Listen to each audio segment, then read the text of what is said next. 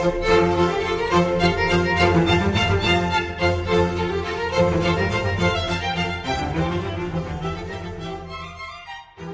gentle listeners. We wanted to... Hold on. Something's wrong. Yeah, that's better. Hey, and welcome to this episode of the Dear World Love History podcast. Where the history is wacky, and so are we. You're hanging out with the outlandish historians, Adrian. And Renee. So sit back, relax, maybe take some notes. She's kidding. And enjoy this crazy time travel thing we do. Ahoy, mateys, and welcome to this episode of the Dear World Love History podcast. We're sailing into part 2 of our Golden Age of Piracy series. Arr! So quick thing, turns out this is going to be a 3-part series instead of 2 like we thought. Yeah, when we were getting everything ready for part 2, it was just too long with too much information. So the choices were cut it in half or give you half-assed history. And we went with option number 1. There will never be any half-assed history here. Never ever. Like, ever. So a 3-part series it is, and it will 100%, definitely, most likely, be a 3-part series. Alright, social media, blah blah blah time. Really quick. We are on Twitter at Dear Historians, and Instagram and Facebook at Outlandish Historians for updates about the podcast, guys. Speaking of, with the help of my sous chef, Renee, of course, we went all out for afternoon tea during the Thanksgiving holiday weekend. Little sandwiches, homemade clotted cream, homemade jam, scones, and so on. So good. Just had to brag for like a second. And we shared the photo of our spread on Twitter, just putting it out there. And if you are in the US, we hope you all had a really lovely holiday. FYI, about making clotted cream. If you ever want to do it at home. 1. Adrian has a great recipe. 2. You make it sound recipe like you mix shit and you're like, and then 2 teaspoons of salt. No, but 2, get ready for an arm workout. That's all I'm gonna say. Oh, yeah, when it's done. Yeah. Wee bit. Just a little bit. But alright, if you guys have a second to spare, we ask that you rate and review the podcast where you listen or on our Facebook page. Tell us what you like or what you'd like to hear about. We always take listener requests, and we've got one coming to you this season. Or you can always email us at hello@dearworldlovehistory.com. Raise the black, weigh anchor, and pile on full canvas. It's time to sail back to the late 1600s and go on the account with the most famous pirates in history. So we're gonna hang out with our pirate friends on a pirate-by-pirate basis. Ish. It's really the easiest way to cover them all in this episode. Otherwise, there's a lot of jumping back and forth and explanation for things that might not happen until later on in the story. But a lot of these fellas do overlap with one another, so they'll pop up a bit in each other's stories. Also, a disclaimer, in case you haven't realized, Adrian may try to shove in as many piratey phrases as she possibly can between parts 2 and 3. You've been warned. Yeah, they're going to be a mix, probably. I know that I'm going to do this. But there'll be a mix between the real shit, like, raise the black, and the fake shit, like, ahoy matey, which obviously I highly doubt ever any pirate said. And I just want to go back in time and, go up to a pirate and just be like, ahoy matey! And then just watch the look of confusion develop on their faces. And then maybe get stabbed with a sword. Who knows? They could pull a pistol. That's true. But I want to know what those, real life 1700s reactions look like. It will be the best 10 seconds of Adrian's life. And by that I mean the best last 10 seconds of her life. Renee's really optimistic about things. Realism. Alright guys, it is time to meet Bachelor number 1, Captain Thomas II. He was an American colonist born in Newport, Rhode Island, who liked swearing like a sailor, privateering, and likely walked on beaches. By 1692, Captain II was a successful privateer for England, but his privateering career was taking a nosedive. At the time, England and Spain were at peace yet again, so privateers weren't as high in demand anymore. But you can't keep a good privateer down. Some dudes from the Crown Colony of Bermuda asked II to head up a mum's-the-word privateering adventure. Something to do, and a good chunk of change to boot? Hell to the yes. II then invited 60 privateering friends to go with him. But before his ship could set sail, he wanted to make sure all the T's were crossed and all the I's were dotted, which meant his ship, the Amity, had to have its letters of marque. Once he had the green light, Out the Amity went in December 1692 in the direction of Africa. At least, that's what Tew and the guys behind the adventure told everyone. Instead, Tew was heading towards India, but first he had to 1. Tell his crew, and 2. His crew had to vote on it. He sold it as easy pickings and treasures from the east that would set them all up for life. The crew voted yes. The unknowing target, the Mughal Empire, the rulers of which were Muslim, and unfortunately for this guy, his ships were the opposite of fast, and if that's not bad enough, the sailors on board those ships didn't have the skill set the European sailors did. As soon as Tew's ship made it into the Indian Ocean in April 1693, they were on the hunt. They hunted and searched and hoped every day to catch a prize worthy of the trip, and then they hit pay dirt. A huge ship full of treasures, spices, silks, and most importantly, over 100,000 pounds in gold and silver coins. A year later, Captain Tew and the Amity made port back home in Newport, Rhode Island, victorious and glorious. His incredible spoils inspired other sailors. If Captain Tew could do it, so could they. Out went a shit ton of captains looking for glory and riches. And then, in November 1694, another privateering green light in hand, Captain Tew and his crew set off again for the Indian Ocean. 2 of the 3 ships that sailed out with Tew didn't make it. They were damaged in a storm and had to turn back to port. When Tew and his consort ship finally made it to the Indian Ocean, they were met with a surprise. A ton of other ships were also looking for booty. So they all teamed up like the Power Rangers and went hunting for ships as a group. In September 1695, a ship caught Tew's eye. Aha! A prize! Bad news. This ship put up a fight.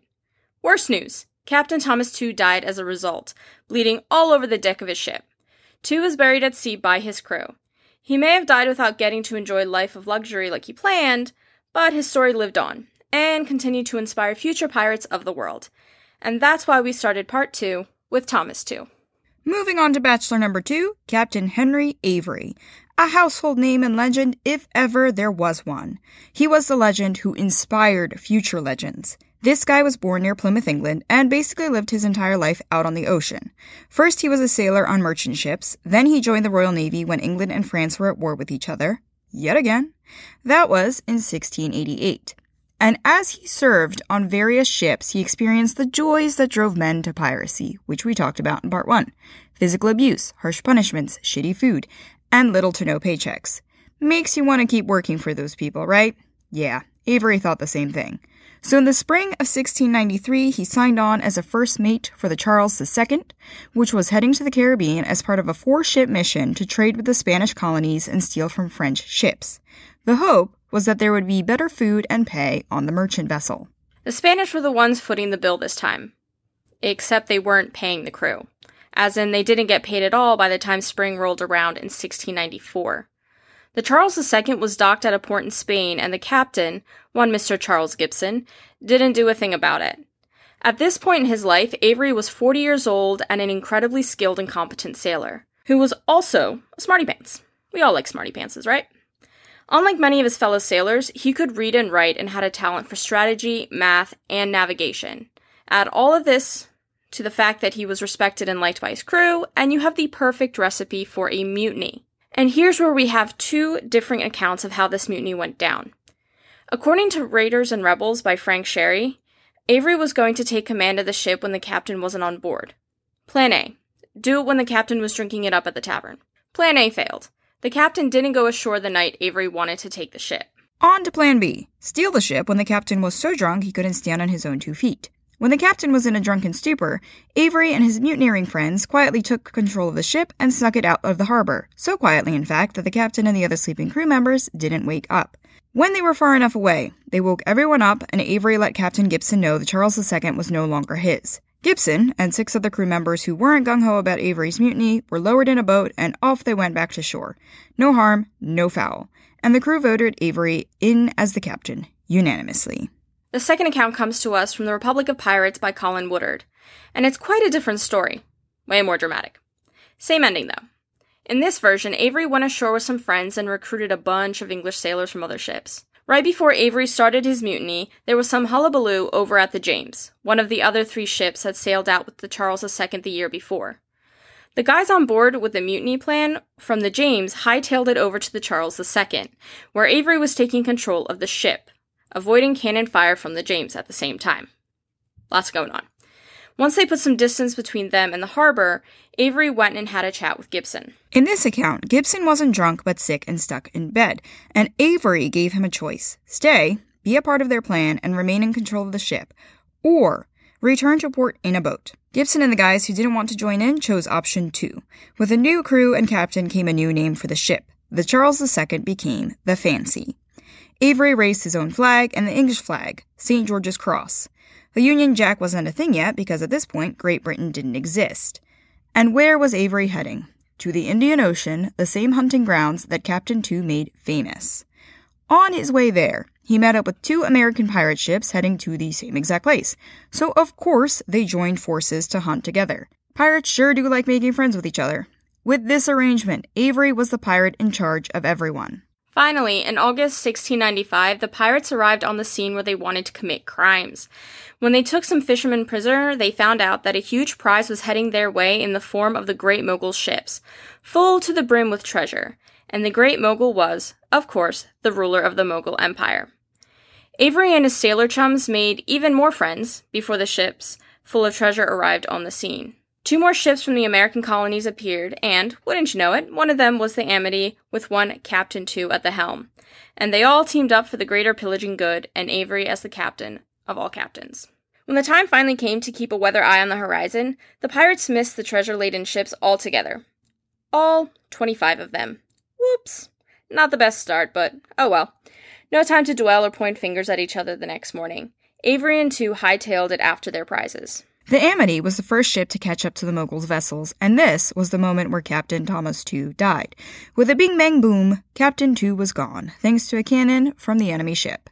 The Amity pulled back as a result, but the Fancy pulled right in. This time, the Mogul ship was no match for Avery, and they knew it. Instead of fighting, they surrendered. Avery's crew boarded the ship and left no stone unturned when they searched for plunder, and, bully for them, they found the gold and silver. 50,000 pounds worth of it. But there was still another prize out there. A larger ship was in sight, so Avery and his men went after it. The haul they'd already taken, and the one they were going after, was the stuff pirate dreams were made of. The Fancy raised Avery's flag as a sign that the ship needed to surrender. When the ship didn't give an answer one way or the other, they raised the red. No quarter. Into battle both ships went. For 2 long fucking hours, apparently. I can't even imagine how tired they all must have been afterwards. Who even has the energy to check the cargo hold after that? I mean, honestly. Yeah, no, I'd be like, you know what, guys? I'm just going to take a nap, tie them up, nap time for 2 hours, then we'll take a look. Fuck that shit. Just send the cook. The cook? He wasn't doing anything during the fight. That's true. Well, maybe he was making the food. You know, my pirates will be so hungry when they're done all their pillaging and plundering. Do they cook when battles are going on? That would be hysterical. Or maybe in this case it'd be like, well, this has been going on for like an hour. That's it. I gotta start on dinner. Yeah, I have no idea what the cook is doing during this time period. Alright, so when they finally found the energy, and the battle was finally over, Avery's crew were the clear winners. Sadly for the Muslim sailors, things just got worse. Since a bunch of Avery's guides ended up dying during the fighting, their friends wanted revenge.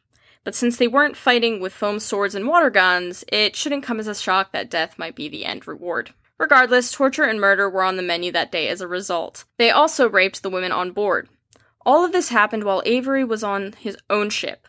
Plausible deniability, I guess. And he could officially say that, nay, not he didn't murder and torture and rape. Huge distinction right there.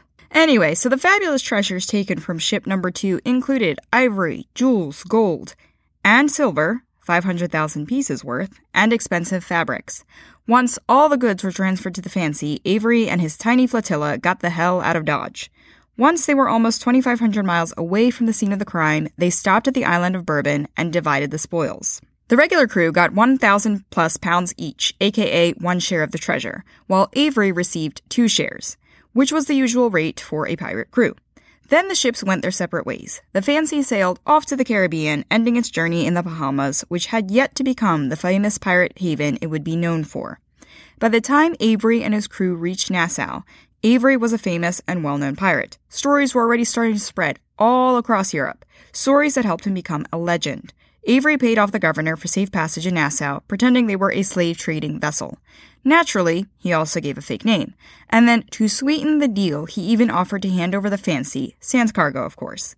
The deal was done, welcome to Nassau. While the rest of the European world was wondering, where in the world is Henry Avery, and trying to hunt him down, he had his feet up in one of the king's own colonies. Probably having a good laugh about it, too. Probably. He palled around for a bit, but what he really wanted was to sit back and enjoy his riches, and Nassau was not the place he wanted to do it in. And this is where some of his crew members got off the ride. A bunch of them set up shop in Nassau, ready to start lives and get wives. A second group bought a ship and headed back to England in April 1696.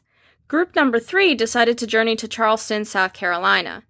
And Avery's group purchased a ship and left Nassau. The Seaflower, as the ship was named, was on its way to Ireland.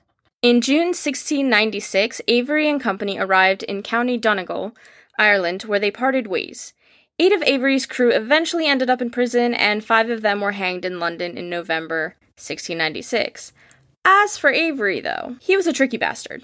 When he and his crew parted ways, he was never heard from again.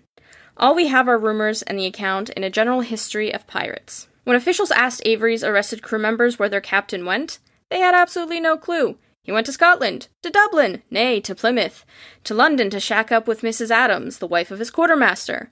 One of the great mysteries in history, what the actual fuck happened to Henry Avery?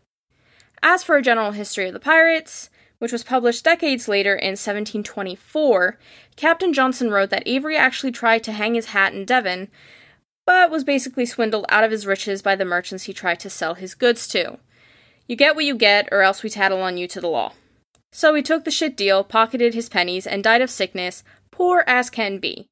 Not the most glorious end for one of the most famous sea thieves, but again, Avery's end really is still a mystery. On to bachelors number 3 and 4, Samuel Bellamy and Palsgrave Williams, whose stories are pretty intertwined with each other. Honestly, a lot of the pirates are. We'll find them meeting up with each other, or being in the same place many times over. We don't know much about Bellamy before his pirating days, so here are the basics. He was born in England, maybe Devon, and possibly served on a naval or merchant vessel. And here is where it gets even more shady. There's this legend about why Bellamy became a pirate, but how true it is a mystery. It's very possible it's not true at all. According to this story, Bellamy eventually wound up in a small village near Cape Cod where he made heart-shaped eyes at a young woman by the name of Mary Hallett, or Maria. Maria, one of those. She also thought he was the bee's knees. But as with all great tales of love and loss, her well-to-do farmer parents were not fans of the relationship. Huge nay to any marriage between the two. Instead of going the Romeo and Juliet route, Bellamy left so he could become a successful, well-to-do man himself, because then they'd give their blessing, right? So the truth of it, there really was a Mary Hallett who came from a good family, but we don't have anything that proves Bellamy and Mary even knew each other, let alone loved each other. As for Palsgrave Williams, we do have more information about him. A little ironic considering Bellamy's fame as a pirate, but okay. This guy was not a bachelor by any means. He had a wife and 2 kids and came from a pretty well-to-do family of his own. His grandfather, Lieutenant Nathaniel Williams of the Colonial Militia, was involved in Boston politics and had a nice bit of land for himself. Palsgrave's papa, John Williams, was involved in Rhode Island politics. He was also a well-to-do merchant. Interesting, isn't it? Where he came from to where he ended up, a pirate and a friend to Samuel Bellamy. We don't know how the 2 of them teamed up, but team up they did. In 1715, they weren't pirates yet. Just 2 guys trying to find some treasure. Months before they set out, a bunch of Spanish ships were taken out by a hurricane near Florida, laden with gold and silver. Their goal was to find and take some of that gold and silver for themselves, with Bellamy as the captain, of course. When they made it to the scene of the shipwrecks in January 1716, they discovered they weren't the only ones there. The Spanish were there, of course, to reclaim what was theirs. Ships from various other countries had also already come and gone, so imagine how much is really left for them to choose from. Now, these shipwrecks weren't a quiet whisper down the lane type thing. When the Spanish ships were destroyed by the hurricane, it was a shout out from the rooftop, "Guys, there's all this fucking gold and silver for the taking," sort of wreck. Fun fact, for any fans of the Black Sail Stars TV series, the Urca de Lima was a real ship, and it was a part of this fleet of ships. But the Urca was not wrecked. It was run aground by its crew to avoid getting destroyed by the storm. So the gold and silver looting expedition that Bellamy and Williams went on did not involve the Urca. So since so many ships had already been on the scene and the Spanish were scavenging what was left, Bellamy and Williams had to pack it in. No gold or silver for them. Instead, they turned to piracy. They were able to get their hands on 2 periaguas? I don't know if you're supposed to pronounce the S at the end of that. I apologize. AKA canoes that were faster than their ship. And they used their ship as payment for the canoes. Then they teamed up with Henry Jennings, another famous pirate captain from the Golden Age. They went after the Sainte Marie, a French merchant vessel near Cuba. Bellamy, Williams, and their crew were the ones in charge of getting the captain of the Sainte Marie to surrender, and they did it all from their canoes. Naked as the day they were born. Except for all their weapons, of course. Talk about making a statement. Jennings then stepped in and forced the Sainte Marie sailors to tell him where they hid all their coins, also known as pieces of 8. No, not the knickknacks the pirates in Pirates of the Caribbean assembled together for the Brethren of the Court to free Calypso. Actual money. 30,000 pieces to be exact, and by forced, I do mean tortured. But wait, there was another ship in the area, the Mary Ann, and Jennings wanted it. When his guys came back and told him that yet another pirate captain, Benjamin Hornigold, had already been there, done that, Jennings was pissed off and he took after Hornigold. No idea what his end goal was. A fight for the loot, a stern scolding about not taking treasure until he's telepathically made aware that Jennings wanted it. We don't know. But while Jennings was off on his wild pirate chase, Bellamy and Williams took the opportunity that Jennings literally left open to them. They stole the coins and off they went. If Jennings was mad before, he very likely wanted to set everything on fire when he got back. Instead, he destroyed the canoe Bellamy and Williams left behind. Oh well, it's not like they were coming back for it. Ironically enough, Bellamy and Williams actually came across Hornigold afterwards. And who exactly was Benjamin Hornigold? Another very famous pirate. Naturally. Hornigold was also British. He started out as a privateer during the War of the Spanish Succession before turning pirate at the end of the war. Pretty much every pirate knew his name. And it's really thanks to Hornigold and his friends that Nassau became the pirate haven that it was. In 1713, they arrived in Nassau and claimed it for themselves. Hornigold and his buddies were known as the Flying Gang. He was an interesting phenomenon among pirates. Unlike other pirates who threw off the yoke of their mother country once they pledged their lives to the Black, Hornigold stayed loyal to Great Britain. He did not attack British ships, period. Only French and Spanish ships would do, which is why Bellamy and Williams didn't stay with him for long. They did join up with Hornigold at first, though, at which point Bellamy became the Mary Ann's captain, the ship Hornigold got his hands on before Jennings could get to it. Not long after this, they made even more friends. Captain Olivier Levasseur, nicknamed La Buse, forgive me if I said that word incorrectly, aka the Buzzard, joined the pirate party. He was also a privateer turned pirate. Off they went a-pirating, sometimes together and sometimes apart. But Hornigold's refusal to attack British ships was becoming a problem. La Buse and Bellamy saw British ships the same way they saw French and Spanish ships, ripe for the taking. So they parted ways after a vote removed Hornigold as the big boss and replaced him with Bellamy, but Hornigold was still a well-liked man. So he and his loyal crew, aka the ones who didn't vote against him, were able to leave on his own ship. Off he went to Nassau, while La Buse, Bellamy, Williams, and almost 200 pirates went looking for more prizes. In November 1716, they took a British merchant vessel as a prize, the Sultana. Palsgrave Williams became the captain of the Mary Ann, while Bellamy took command of the Sultana, all as a result of the crew's penchant for voting. Soon enough, La Buse and his crew struck out on their own. No hard feelings, go live your dreams. In April 1717, Bellamy and Williams captured a very nice prize, the Whydah, a British slave ship. After 3 days of chasing down the Whydah while flying British colors, they finally caught up and raised the Black. And why did it take 3 days? Because Captain Lawrence Prince of the Whydah thought things felt a little hinky, even with both ships flying the British flag, so he tried to run. Unfortunately for him, it didn't quite work out.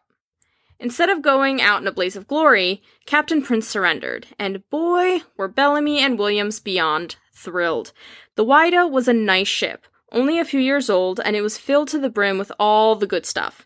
Gold, silver, sugar, indigo, you name it. In addition to the loot on the Whydah, the pirates also took the Whydah as a part of the loot. The ship was theirs, end of story. But Prince wasn't left without. He was given the Sultana, and a lot of the goods were also returned to him.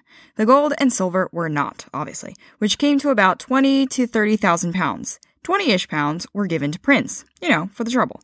About 5 of Prince's guys joined the pirate crew, while 3 weren't given a choice at all. Goodbye, Captain Prince. Stay safe out there. Bellamy and Williams decided to return to New England, so they left the Caribbean behind and headed north. Unluckily for them, their ships were separated by a thick fog. The Whydah was all alone off the coast of Virginia, but no worries. Bellamy figured they'd all just meet up near Maine as scheduled. That wasn't going to stop them from trying to take as many prizes as they could along the way. They were still pirates after all. One of the ships they captured was the Anne Galley, which Bellamy kept. It was going to be used as a moving, floating warehouse. At the same time, Williams and the Mary Ann were doing the same thing, sailing north, hunting prizes, and hoping to meet up with Bellamy later on. Since the Mary Ann was a smaller ship, Williams couldn't just attack any old ship. He finally spotted one that fit the bill, the Trial, which surrendered. Captain John Lucas was told to row over to the Mary Ann, or else his ship would be no more. The pirates took what they wanted and then returned the captain to his ship, but he wasn't free to go. He had to follow the Mary Ann, or else they'd kill him. But Captain Lucas got lucky. While chasing after another ship, the wind was in Lucas's favor, so he sailed away. And then there was a really bad storm off the coast of Long Island, where Williams was located. Instead of trying to fight through it or outrun it, the Mary Ann found cover. Bellamy, on the other hand, had no idea what was coming. He was still near Cape Cod, where things were much, much calmer. The Whydah was having a pretty successful run of it. The pirates had captured a ship at the same time Palsgrave Williams and his men were taking shelter from the storm. The Mary Ann, different from the Marion. Now, the Marion of Dublin wasn't full of gold, but at least it had alcohol on board. Gotta love alcohol. And then came another thick fog, like the one that separated the Whydah from the Mary Ann. This time around, Bellamy made sure his 3 ships were right next to each other. Instead of trying to find land, Bellamy had the ships come to a complete stop. Finding land in thick fog was pretty much a recipe for disaster, but the fog was the least of their worries. Rain, thunder, lightning, wind. Sounds like the arrival of Thor. But no, a heavy storm was rolling in and pushing the ships in the direction of land, which was really, really bad. Yeah, and based on the description of the storm, it kind of sounds like a nor'easter. If you're not familiar with the term, those are really fucking bad storms that we tend to get up here on the northeast coast during the winter. But don't quote me on that. I'm just making a guess. Again, it sounds like a nor'easter, but again, I don't know for sure. I'm also not, cannot travel back in time to get the reading of the wind and such. Why not? I tried, didn't work out. Well, at least you tried. All right, now, to make matters even worse, the ships started separating from one another. The pirates tasked with taking care of the Mary Ann were in trouble. The ship was getting closer and closer to land, so they made a choice. The sailors of the Mary Ann and the pirates from the Whydah worked together to run the ship aground, which saved lives. The sailors of the Anne Galley and the pirates on board her also made a play to save their ship. They dropped all their anchors and hoped they'd hold until the storm was over. They made the right play. When the skies cleared, the Anne Galley was right where she was supposed to be, anchored to the ocean floor. The Anne Galley raised its anchors and started heading in the direction of Maine. Richard Noland, Bellamy's quartermaster and the pirate in charge of the ship, was heading to the original designated rendezvous. He crossed his fingers that Bellamy and the Whydah would meet him there. And then there was the Whydah, which had traveled a bit further than the other 2 ships. Bellamy made the same play as the Anne Galley. The Whydah dropped all anchors, and for a moment it looked like it just might work, except it didn't. The ship and its anchors were still being pushed towards the land by the storm. On to plan B, run the Whydah aground like the Mary Ann had managed to do. They cut the anchors free and tried to turn the ship around so they could drive the ship towards the beach bow first. That would be the front of the ship for those unfamiliar with ship terms. But plan B also failed. The ship didn't turn and the stern of the ship collided with land. The Whydah had become a gruesome shipwreck, bodies and treasures thrown all about. Around 160 men were dead, which included pirates and their forced guests from the captured ships. Only 2 survived the wreck. John Julian, one of Bellamy's guys from the original canoe crew, and Thomas Davis, a carpenter who was forced into service. The famous pirate captain Samuel Bellamy, which history knows as Black Sam Bellamy, was dead. As for the half-beached Mary Ann, the survivors were able to get to the beach and thank their lucky stars they were alive. John Cole and William Smith, 2 dudes who called the area home, found the wreck and its survivors and were nice enough to take them to John Cole's house. Things were okay for the pirates. Until they weren't. One of the Mary Ann sailors pointed the finger. 8 of these guys are pirates! Sam Bellamy's crew! The pirates tried to make a run for it, but they were caught by the Justice of the Peace and were taken to the jail. No surprise there. And while he was at it, the Justice of the Peace imprisoned the captured sailors for good measure. Just in case. The trial started in October 1717 in Boston, but only 8 of the 9 pirates were actually put on trial. John Julian, one of the 2 survivors from the Whydah, was likely sold into slavery. According to Woodard's Republic of Pirates, he was a native of Central America, one of the Mosquito people. So while he was seen as an equal on Bellamy's crew, the colonial officials didn't have the same view. This, sadly, was the usual outcome for any black pirates as well. They were rarely tried as pirates and were instead sold into slavery, the very inhumane existence they had freed themselves from. So there were actually 2 trials. One for the pirates wrecked on the Mary Ann, and the other for the forced pirate convert, Thomas Davis. All 7 pirates said they were innocent. Pirates? Who? Them? No way! It was that damn Samuel Bellamy. He made them do it. They only became pirates because he forced them into it. Only one, though, was declared innocent. Apparently, there was evidence that Thomas South had, in fact, been forced to join the crew. He got to walk. The other 6 pirates were found guilty. Interestingly enough, the trial didn't try them or charge them for being pirates before the Mary Ann, only for what they did once they found the Mary Ann and were on board the ship. Thomas Davis was also found innocent. Again, evidence was brought before the court. Bellamy and his crew chose a pirate's life for Davis. As for the 6 pirates found guilty, I'm sure you will be incredibly shocked to learn that they were all hanged. We'll pick back up again with Palsgrave Williams at a later point. There's more to come with his story. Time to meet back up again with Captain Benjamin Hornigold. As we mentioned a little bit ago, Hornigold got the boot, so he and 26 of his guys went back to Nassau. Among these men was Edward Thatch, or Teach. Teacher Thatch. We've heard it both ways. Remember this dude. He's going to be a big player in the game of piracy. While in Nassau, Hornigold put himself to work. When he wasn't busy with the flying gang or sailing the high seas and capturing ships, he was making sure Nassau would be ready if the Spanish or British came calling. He had a bunch of cannons moved to Fort Nassau, ready to use at the first sign of attack. In the fall of 1716, Hornigold and his men took a very nice ship as a prize. Instead of taking it back to Nassau to be looted and destroyed, though, Hornigold and the rest of the island council, who they were, we have no idea, decided they could put the ship to better use. And so they did, by giving it to Edward Thatch, who was to become the biggest, baddest, scariest dude to ever go a-pirating. And if you've never heard the name Edward Thatch or Edward Teach, you've probably heard the name he became known by, Blackbeard. By the time March 1717 rolled around, Blackbeard was one of the most powerful pirate captains in Nassau, outranked only by 3 others, including Hornigold. Blackbeard and Hornigold were still, at this point, hunting prizes together. At the beginning of April, Hornigold and Blackbeard captured the Bonnet, which was on its way back to Jamaica. Not only was there an actual chest of gold, but Hornigold decided to trade in his ship for a better model. He'd take the Bonnet and give his ship over to Captain Hickensbothern, since the man was smart enough to surrender without a fight. Things continued to look up on their way back to Nassau. Hornigold and Blackbeard captured another ship, this one called the Revenge. They took what they wanted and let the vessel go. All in all, they plundered a whopping 100,000 pounds and solidified the support of their men and Nassau. No more threats or whispers of takeovers for them. After taking some time to make the Bonnet pirate ready, Hornigold and Blackbeard went right back out again. In July, they came across a ship carrying flour. While it wasn't silk, tobacco, or a chest full of money, flour would make sure that the people of Nassau had bread to eat in the coming months. They brought it back home, and from there, things took an interesting turn. Let's quickly loop back around to Palsgrave Williams and Richard Noland from Bellamy's crew. Don't worry, there is a method to our madness. Usually. Yeah. When the Whydah was dashed against the shore, Palsgrave Williams still didn't have a clue that his best bud was dead and the treasure was gone. He eventually made it to their rendezvous point and waited and waited and waited. No Bellamy. No Richard Noland with the Anne Galley either. What to do? The only thing left, return to Nassau. Noland had come to the same conclusion. Palsgrave Williams did find out what happened to Bellamy and the Whydah on his way home. Samuel Skinner, the captain of a ship Williams had captured, passed on the news. Gone, gone, gone. Bellamy and his treasure and most of his crew, all gone. Williams let the ship go and continued on to Nassau, bumping into Noland somewhere along the way. Palsgrave Williams and Richard Noland sailed into Nassau and passed on the news to the pirates.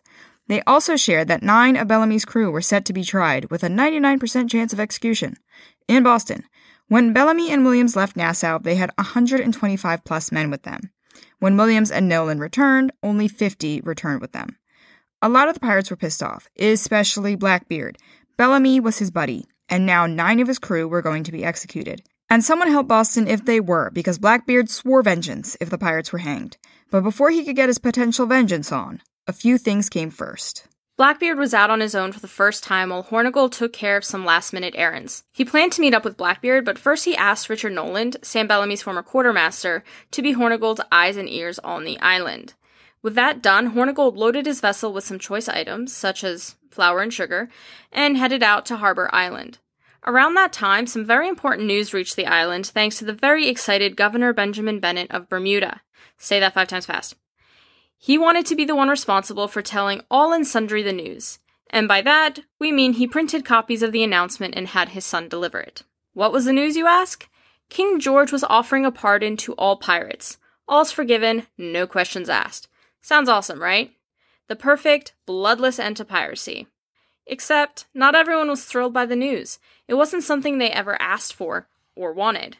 Nassau was divided. Pirates like Henry Jennings and Richard Noland were stoked. They were the pirates who chose a pirate's life because they wanted to make more money. Here was their way out on a silver platter. They couldn't be happier. To show this, they went to Fort Nassau and flew the Union Jack. Hornigold was still sailing the high seas at this point. However, he was 100% in the pro-pardon camp. This group also included, unsurprisingly, all the guys that were forced into piracy. The other half of the pirates were quite the opposite of happy. Angry, outraged, completely pissed off. Pick one. These were the roughest of the rough, those who took pride in flying the black. This group included Palsgrave Williams, Edward England, Jack Rackham, and Charles Vane, the one leading the anti-pardon faction. Their response to the pardon was a whole lot more dramatic. They all got together to storm the fort, tear down the Union Jack, and raise the black in its place. What do you do when two sides of the island are completely at odds? Convene the General Council, of course. Unfortunately, since no one could agree on anything, big shocker, the council didn't accomplish a single thing. So what ended up happening was that some people started packing their bags. They weren't going to take the pardon, so they might as well cut loose sooner rather than later. They made sure their ships were ready to go in case they needed to get the hell out of Dodge. Hornigold and many of the pardon seekers decided to stay, but Hornigold went a step further. He sent some of his men to Port Royal to ask for a Royal Navy warship to come to Nassau. Funny thing though, Hornigold didn't need to ask. There was already a ship on the way from New York. Captain Vincent Pierce of the HMS Phoenix hopped to once the New York governor gave the all-clear to head to the Bahamas. Making sure his ship was ready to take on pirates if need be, he set out and arrived in Nassau in February 1718. He sent his lieutenant, Mr. Simons, ashore with news of the pardon. Thanks to Hornigold, things probably ended a whole lot better than they could have. He offered the pirates a compromise. Option 1. Take the pardon, live your life, be happy. Option 2. Take the pardon for the moment, but do what you want after that. If that included going back to pirating, so be it. We're going to leave it here with Hornigold for the moment, but this isn't the end of him. He comes back into play after Woodes Rogers arrives in Nassau. We'll meet up with both of them later on. Alright, let's take it back a hot second before the pardon to introduce a new pirate who literally came out of nowhere. Stede Bonnet wasn't a sailor. He didn't have anything to do with the ocean outside of the fact that he lived on an island. Bonnet was a former major in the Barbados militia, though we don't actually know what he did as a part of the militia. A dude from a well-to-do land-owning family living in Barbados. Apparently, he just up and decided to become a pirate because his marriage sucked. After the death of his first child, Stede never really got over it, not that we blame him. He ended up having 3 other children, though they weren't enough to fill that empty hole in his heart. He became depressed, maybe even a little insane. Many of his friends thought his marriage was driving him up the wall. This was around the time Bellamy and Williams were causing mayhem. While others, including Bonnet's friends, were up in arms about the pirates, Bonnet was halfway in love with piracy at this point. It was like a fantasy story come to life for him. And so, one day, maybe after breakfast or a walk, who knows, he decided he was going to become a pirate and announced it to his friends and family who were very obviously not on board with the idea. He bought a ship and went into the local taverns to entice people to sign up to be a part of his crew. About 70 people decided to join him. He named his purchased, not properly stolen ship, like a pirate should, the Revenge. Now, to be clear, this Revenge is not the same Revenge that we'll meet later on. that Hornigold and Blackbeard captured on their way to Nassau and looted and then set sail. This is a completely different Revenge. Yeah, there were a lot of ships sailing about named Revenge. Okay, you're gonna find that pirates are not that creative. No, they name things the same shit. Like, there's several of one type, like one name. Like, there were a lot of Thomases and Annes and Marys running around during this time period. Pirates were doing the same shit to their ships. It's awful. I don't know why they would do that, but it's awful. Yeah, at least, I mean, you can actually say that at least the British were pretty creative with their names for their ships. That's true. All right. So, he bought this ship, he named it. All that was left were the articles, because, of course, every pirate worth his weight in gold had articles. Here's the thing, though. Bonnet's articles were weird for a pirate, to say the least. His articles stated his crew would be paid an actual wage, instead of based on the shit they stole. With everything on his to-do list marked off, Bonnet weighed anchor and sailed for Nassau. But first, Bonnet took a slight detour to the Carolinas. On August 26, 1717, the Revenge captured a ship. There wasn't anything worth stealing, but they refused to let the ship go. No need to allow the captain and his men to alert everyone in the area that there was a pirate afoot. No worries, though. Another ship came by a few hours later. Unfortunately, the captain of said ship, being from Barbados himself, knew exactly who Stede Bonnet was. He was trying to use the alias of Captain Edwards. Downside, Bonnet wasn't able to last the day without people figuring out who he was. Plus side, Captain Joseph Palmer's ship had goods worth money on board. On to the next hunt. Thing was, the crew couldn't decide on a course, and Bonnet, having absolutely zero experience captaining a ship, had no idea how to rein in his crew. They were already arguing non-stop. Eventually, they just headed in the direction of the Straits of Florida. And then, a whole lot of badness. This is the perfect example of what happens when the crew is all over the place and the captain in charge has no business being a pirate captain. The Revenge ended up in a fight with a Spanish warship. Talk about punching above your weight. Had Bonnet had some kind of experience, he would have tucked tail and ran. There was no way, absolutely no way, his ship could take on a man of war. But they sure as fuck tried. By the time they realized their only option was to flee, there were several dead or injured, including Bonnet. The kind of injury that was of the life and death variety. While Bonnet was possibly dying in his cabin, his crew made for Nassau. It was at the end of August that the Revenge sailed into Nassau Harbor. No one knew who the ship belonged to, but obviously it was a pirate ship since it flew the black. And then out walked Stede Bonnet, bandaged from head to toe, maybe, and dressed in his expensive fucking robe. Considering everything we've told you thus far, can you honestly be surprised? If the answer is yes, please rewind and listen again to this section. Bought a pirate ship. Paying an actual wage. So the people of Nassau were shocked. Who is this crazy person dressed in a robe? Why is he here? So many questions. In the end, Bonnet was welcome on the island as long as he handed over the Revenge to be used as the pirates saw fit while he was recovering, specifically to be used by Blackbeard. All while Bonnet rested in his cabin. And this isn't the end of Stede Bonnet. We're just going to take a slight break from him and his antics to dive into Blackbeard since their stories become intertwined with one another. The Blackbeard of legend is a force to be reckoned with, and it's not an exaggeration. There is a reason Blackbeard became one of, if not the most, terrifying pirate on the open seas. Part of it had to do with where his piratey name came from. Let's start with the obvious. Yes, he did have a black beard. Wouldn't it be funny if he was blonde? One of those ironic nicknames. That would have been good. But it's what he did with it that really put it over the top. He sectioned off portions of his beard and, when capturing a ship, would light hemp cords and place them either under his hat or near his face, beard, place, location, to look as frightening as possible. Imagine. His ship captures yours, and here comes this man covered in pistols with a smoking head who looks like he could be on fire, and is totally okay with it. I don't know about you, but surrender would be at the very top of my to-do list. So why the whole seaside fire circus? Because it made people scared, which made them far more likely to surrender, which meant less bloodshed, loss of his crew, and captured ships that remained whole. The other thing behind his terrifying reputation was because he had a pretty big temper, which he used to his benefit. If sailors knew who he was, they'd surrender more likely than not. If they chose to fight, Blackbeard and his crew could be brutal. So where's this dude come from? It's a mystery. Not really. No one knows. So there are so many theories, but none of them can actually be verified. What we do know is that by the time the history books have any mention of him, he's going by the name Edward Thatch or Edward Teach. One of which may be his real name, but again, we're really not sure. Here's what else we know. He was a privateer during the War of the Spanish Succession. After the war ended, he didn't want to work on another ship. Considering what we know about how these sailors were treated, can you blame him? So instead, he showed up in Nassau in 1715 and joined Hornigold's crew. The two of them were thick as thieves, and when Stede Bonnet showed up with a Revenge in September 1717, Hornigold thought the ship should go to Blackbeard. As we mentioned earlier, that's exactly what happened. Bonnet ended up convalescing in the captain's cabin while Blackbeard fixed up the ship before heading out into the open waters on his own for the first time. While sailing, Blackbeard learned all he needed to learn about Stede Bonnet. He was weird, unsuitable as a captain, and did we mention weird? When he wasn't in his cabin recovering, he was on the deck with a book in hand, still dressed in another one of his fucking fancy robes.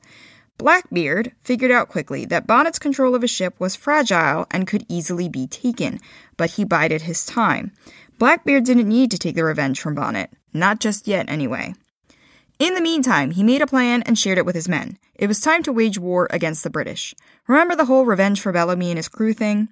Yeah, so since Bellamy's death, Blackbeard wanted to cripple the British. Economically, that is. For as terrifying a reputation as Blackbeard had, he actually wasn't the biggest fan of just killing because they had the power and ability to do it. Go figure, right? So he plundered British ships, looting items like rum, food, jewels, and tools, and then his crew tossed everything else overboard. There was no holding back. Without Hornigold to temper him and caution restraint, Blackbeard and his men could do as they liked. And boy, were they on a roll. They captured ships left and right, making sure they were constantly on the move. One day, Blackbeard and his men were just one more pirate crew on the sea, and the next day, they were all anyone could talk about, especially in the American colonies. Merchants were terrified, and they made sure to share their stories with anyone who would listen. Blackbeard had a method to his madness. Shouldn't come as a shock, though. He specifically targeted ships from New England for a very simple reason. Bellamy's men, at this point in Blackbeard's story, were still in prison and waiting for their trial. Blackbeard wanted to make a point. If the Bostonians hurt those men, he'll hurt theirs. Tit for tat, tale as old as time. Here's the thing about Blackbeard, though. There's absolutely no fucking conceivable way he did everything that's been attributed to him. There are some accounts that have him sailing with Hornigold again, but that just really wasn't so. They were hundreds of miles away from one another, sailing in opposite directions. It probably worked to Blackbeard's benefit if you think about it, increasing his success, making him seem like he could do the impossible, all those ships he supposedly captured, and so the legend of Blackbeard continued to grow. During all his looting and plundering, Blackbeard captured and kept another ship. Sadly, we don't actually know what the name of the ship was, but the important part is that with the Revenge and this mystery ship under his command, Blackbeard thought it was high time he took on a sizable frigate. So they headed down to the Caribbean where ships were constantly out and about, and Lady Luck was on their side. In the middle of November, they found a prize, La Concorde, a French slave ship. We don't know what kind of ship it was. Could have been a man of war. Who knows? The type of ship La Concorde was is lost to history, we're afraid. We only know that it was a frigate, which could be a man of war. But again, nothing concrete. Anyway, Captain Pierre Dosset was very aware that if his ship was attacked, there would be no fighting back. He and his men had been sailing for 8 months, and it was far from an easy journey. They survived really bad storms, somehow made it to Whydah to exchange their cargo for enslaved Africans, and then a good chunk of his crew got sick, with some dying of tropical diseases they picked up in Africa. Others were suffering from scurvy. Add to that he was carrying less guns than normal to accommodate the number of enslaved Africans he had below deck. He was seriously outgunned and outmanned. When Blackbeard's crew shot some warning cannons, Dosset really tried to get his men up and ready to fight. But then more cannons were fired. That was the end of it. The men had nothing left in them. Dosset ordered their colors be struck, and he surrendered. Blackbeard found himself a new ship, one that could maybe even surpass Bellamy's Whydah. It was a big ship, a better ship than the Revenge, that is, and most importantly, it was a fast ship.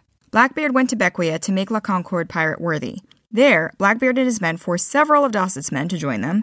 Some of them included the surgeon, cook, gunsmiths, and a carpenter. A handful of Dosset's men voluntarily joined the pirates. Blackbeard then took command of La Concorde and renamed it Queen Anne's Revenge. Stede Bonnet, who was all healed up, got the Revenge back. One big, happy pirate family, ready to take on the world. As for the enslaved Africans, in case you're wondering, most of them were sadly still in chains, remaining with Dosset. Some of them very well may have been freed and taken on as volunteers by Blackbeard, but most of them were not. Just a week or so later, on November 28, 1717, Blackbeard attacked Guadalupe town. There's no record of why he did this, but he and his men showed up, cannons blazing, set the town on fire, and then left as if they'd never been there, with a French ship they'd captured full of sugar. Maybe they really needed sugar? Honestly, who the fuck knows? Half the town burned to the ground before the fire was under control, and it was such a horrendous act that no pirate had ever done something like this. Blackbeard wanted to be known to set himself apart from and above the rest. With this, he 100% accomplished that. Could that have been the goal, spreading his fearsome reputation some more? Could be. At this point, news of King George's pardon was spreading. Any pirate could take the offer for the pardon, even if they were in prison. Only caveat. The pirates had a year to take the pardon, and only crimes committed before January 5th, 1718 were pardonable. The goal was to get as many pirates as possible to give up their old life. Those who decided the pardon life wasn't for them would be hunted down. No grace, no pardon. Leading the charge was Woodes Rogers. And if all things went to plan, there wouldn't be enough of a resistance left when Rogers finally arrived in Nassau as governor. Sadly, though, this pardon didn't reach Boston in time. Bellamy's men were already dead.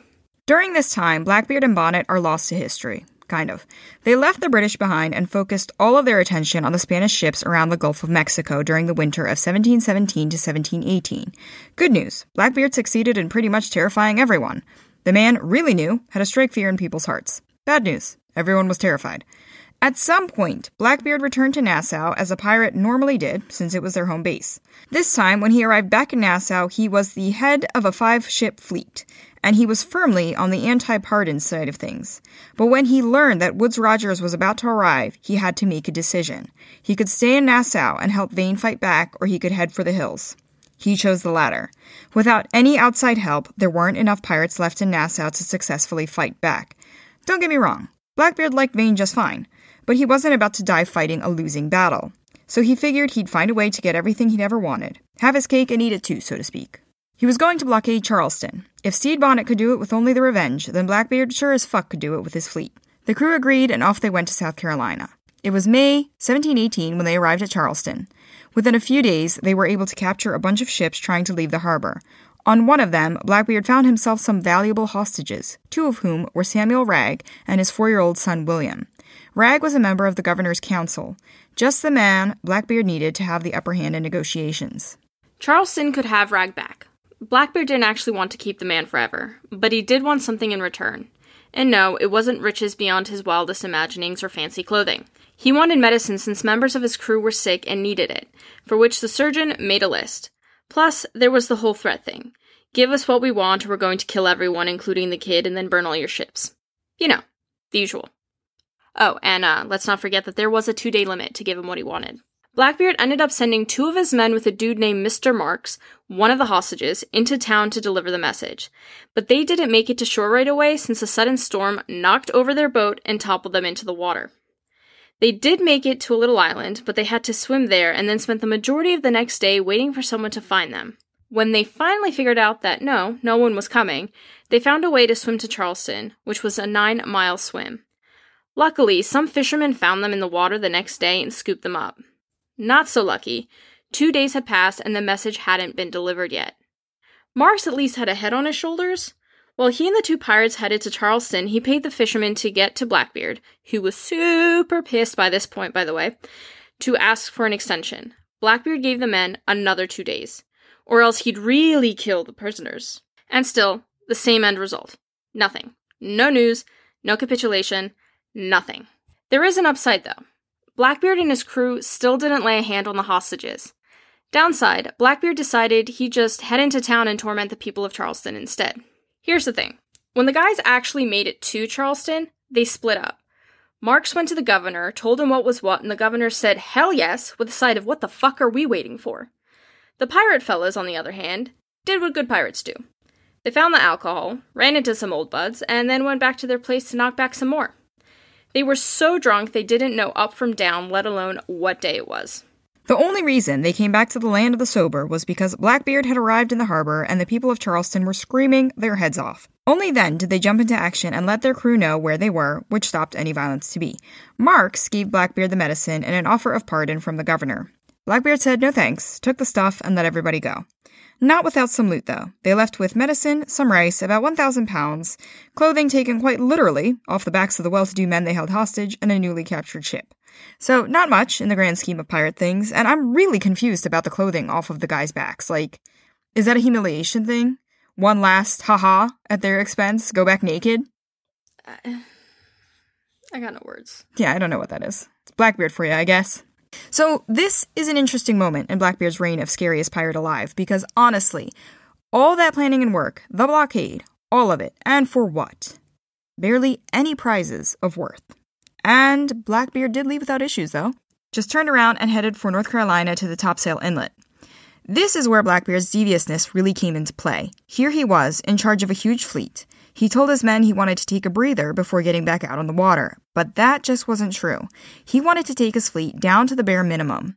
There were more than 300 men serving under him. It made sailing incognito impossible, and by the time prizes were divided up, the shares were nothing but scraps.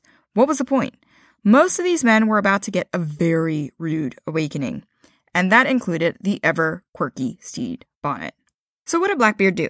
He purposefully destroyed Queen Anne's Revenge. He had his fleet sail into an inlet and made sure his ship ran aground on a shoal.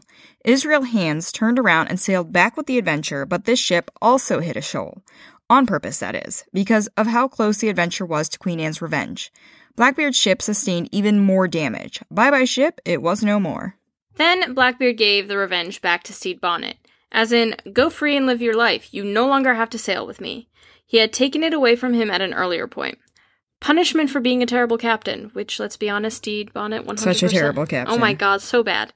And so, Stede Bonnet and his men left in a little boat, eager to get themselves a pardon. Now, here's where it gets messy.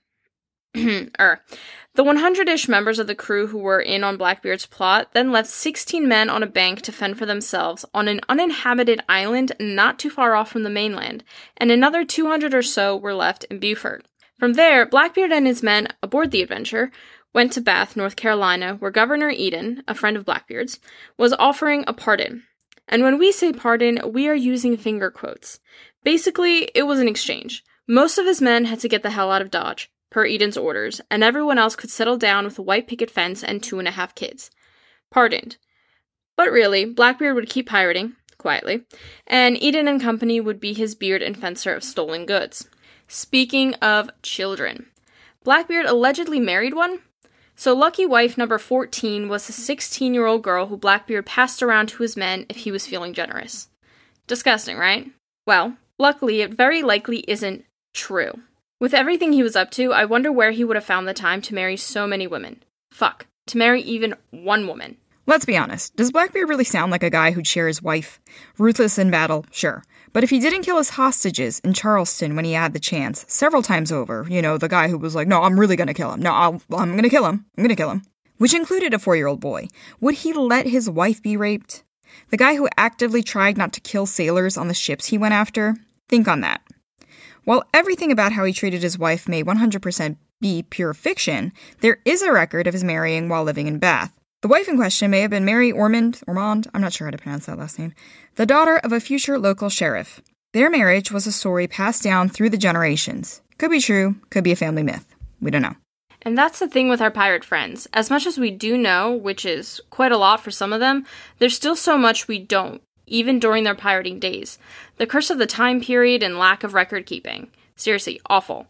If only they all left behind conveniently complete personal diaries. That'd be so nice. So thoughtful of the pirates. You know what? Do you know, how tagging is a thing here? So-and-so was here. No. If only pirates did that. Blackbeard was here, and this is what I accomplished in a nice bullet point list. Right? When Blackbeard was done with North Carolina, at least for the time being, he and his crew boarded the Adventure and sailed away, plundering and looting and living that pirate life. A much quieter pirate life. By the way, this is what we were mentioning earlier, where pirates aren't very creative. This adventure is not Hornigold's adventure. Yep. 2 completely different ships. Same name. Yep. See, Blackbeard captured a ship and renamed it the Adventure. The end. Well, it's not even like he spelled it differently, like ADD Venture. No, it's just, it's Adventure. Spelled the same, looks the same, sounds the same. Ridiculous. And again, not creative. Right? At least if it had been like Blackbeard's Adventure. It would define so many different things. No, his ship, his adventure as a pirate, Blackbeard, come on. It's not a theme park. You'd be surprised by how many things there are out in the world that have Blackbeard's name in it, though. So many. In September 1718, Blackbeard returned one last time to North Carolina to Ocracoke Island, and then he had one hell of a party that lasted about a week. Think sex, drugs, and rock and roll, but pirate style. And Charles Vane made a guest appearance, though he left when things started to die down. While Blackbeard chilled and did some business on the side, the people of North Carolina had reached their limit.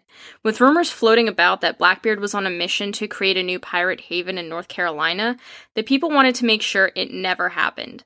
Since they couldn't ask their pirate-friendly Governor Eden, they instead turned to Virginia Governor Alexander Spotswood. Spotswood gave an enthusiastic "fuck yeah" and got to work, sending scouts out to North Carolina and worked with the Royal Navy to plan Blackbeard's capture. He even set a reward for Blackbeard at 100 pounds. Not wanting anyone to know they were coming, Spotswood kept all his thoughts and plans to himself. So on November 17, 2 ships set a course for Ocracoke and arrived on November 21st. Lieutenant Robert Maynard was in charge of the HMS Pearl, and a man by the name of Baker was in charge of the HMS Lyme, with Maynard leading the charge. Unfortunately for these Royal Navy men, Blackbeard knew they were coming. His friend Tobias Knight, my god, this man has so many fucking friends. So Knight worked in customs, and he heard what Spotswood was up to, and he sent word to Blackbeard. Blackbeard did absolutely nothing except drink well into the morning. It wasn't like Maynard was going to attack in the middle of the night, so honestly, what the fuck was the hurry? But okay. Then the morning came, and it was a different story. Maynard and his men had some trouble getting into shore due to all the sandbars, but they persisted and kept getting closer. That's when Blackbeard decided it was time to move. He tried to sail away, but not even the Adventure could speed away when there was barely any current or wind. Baker in the HMS Lyme was able to close the distance between his ship and Blackbeard's. Sadly, Baker and many of his men died when Blackbeard turned the Adventure to let loose his cannons. Blackbeard couldn't really get away after that since the wind had completely died down at this point, but that also worked against Maynard. His men had to resort to using oars. They worked hard and were soon close enough that Blackbeard was able to let off another barrage of cannon fire. Most of Maynard's men were down for the count, 21 out of his 35, just to give you an idea. But that didn't stop Maynard. Just like any good pirate, he too could be crafty. The rest of his crew went below decks to hide themselves, pistols at the ready. Maynard, the helmsman, and the pilot stayed where they were, hiding from view. When the HMS Pearl was side by side with the Adventure, Blackbeard's men threw grenades onto the deck of the Pearl. Since Maynard's men were down below, it didn't matter, but it did give them the perfect smoke cover to come out from their hiding place and attack Blackbeard's men. And so the fight began. The crewmen of the Pearl versus the Adventure. Maynard versus Blackbeard. Welcome to Thunderdome. Maynard and Blackbeard aimed their pistols at each other, point-blank range. Blackbeard missed, Maynard didn't. How that happens at point-blank range, who knows? So Maynard's bullet hit his body, but Blackbeard didn't go down. Just when Blackbeard and Maynard were about to kill each other, Blackbeard with his cutlass and Maynard with his second pistol, one of Maynard's crewmen cut Blackbeard's throat. Still, he didn't go down. Maynard shot him again, this time in the chest. That just seemed to make Blackbeard angry. Apparently, he was shot 5 more times and cut at least 20 times by Maynard's crewmen before Blackbeard finally fell. Like Rasputin, it took what amounted to an army to kill this one man. With Blackbeard dead, his men surrendered. All but one. Caesar, an escaped enslaved African and one of Blackbeard's most trusted men, had been left with instructions should Blackbeard lose, to blow them all to kingdom come. Just when Caesar was going to light the gunpowder, a prisoner stopped him. It was all well and truly over. Maynard chopped off Blackbeard's head and hung it up on his ship like a really grotesque trophy. The body, though, he dumped into the water. One less grisly pirate in the world. That was a win for the British. While Blackbeard's death put a damper on things in Nassau, so too did Stede Bonnet's end. Apparently, after the two of them parted ways, Bonnet was not happy. Who would be? Blackbeard had taken all the treasure, of course, so he spent his time searching for Blackbeard. No dice, moving on. But he didn't want to return home, name disgraced and all. Or return to piracy since he had a pardon and wasn't a great pirate anyway. Plan C, go to Denmark and become a privateer. What else could you possibly do? His crew was on board with that. Some of them anyway. A new quartermaster was elected, and he decided that they needed to hunt some prizes to replenish what Blackbeard had taken. They renamed the ship the Royal James to hide their identities a bit. Bonnet wasn't a fan of becoming a pirate again, obviously, since he had his pardon. He said he'd leave. We do this, I'm leaving, that's it. And his crew was like, cool beans, doors that way. So he told his crew to call him Captain Edwards or Captain Thomas, which didn't always work. Another idea he came up with, paying the sailors on the vessels they took, because then they were businessmen, not outlaws. Some of Bonnet's crew, who also liked having pardons, ran away when they got the chance. For some reason, Bonnet didn't. Maybe they hadn't yet reached the port of call he was looking for. Who knows? Honestly, man should have run when he had the chance. But on September 27, 1718, 2 pirate hunters out of South Carolina, led by Colonel William Rhett, found the pirates near Cape Fear. The pirates were outmanned and outgunned, but into battle they all went. And the pirates lost, unsurprisingly. Bonnet survived the fight, was arrested, and imprisoned. In someone's house instead of a jail, though, a nod to his genteel upbringing. And then he escaped on October 24th. But he didn't get away. William Rhett recaptured him on November 8th, and then he was tried for piracy on November 12th. Verdict: guilty, which shouldn't come as a shock. On December 10th, 1718, Stede Bonnet was hanged by the neck until dead. Thanks so much for hanging out with us on this episode of the Dear World Love History podcast. We will meet up one last time with our pirate chums on Saturday, January 2nd, 2021. Can you believe we're almost in the new year? In part 3, we'll meet more pirates, get to know the man who put an end to piracy in Nassau, and find out how the golden age of piracy came to an end. Don't forget to check out the show notes for any images and videos we found. Stay safe and be well, everyone. Historians out.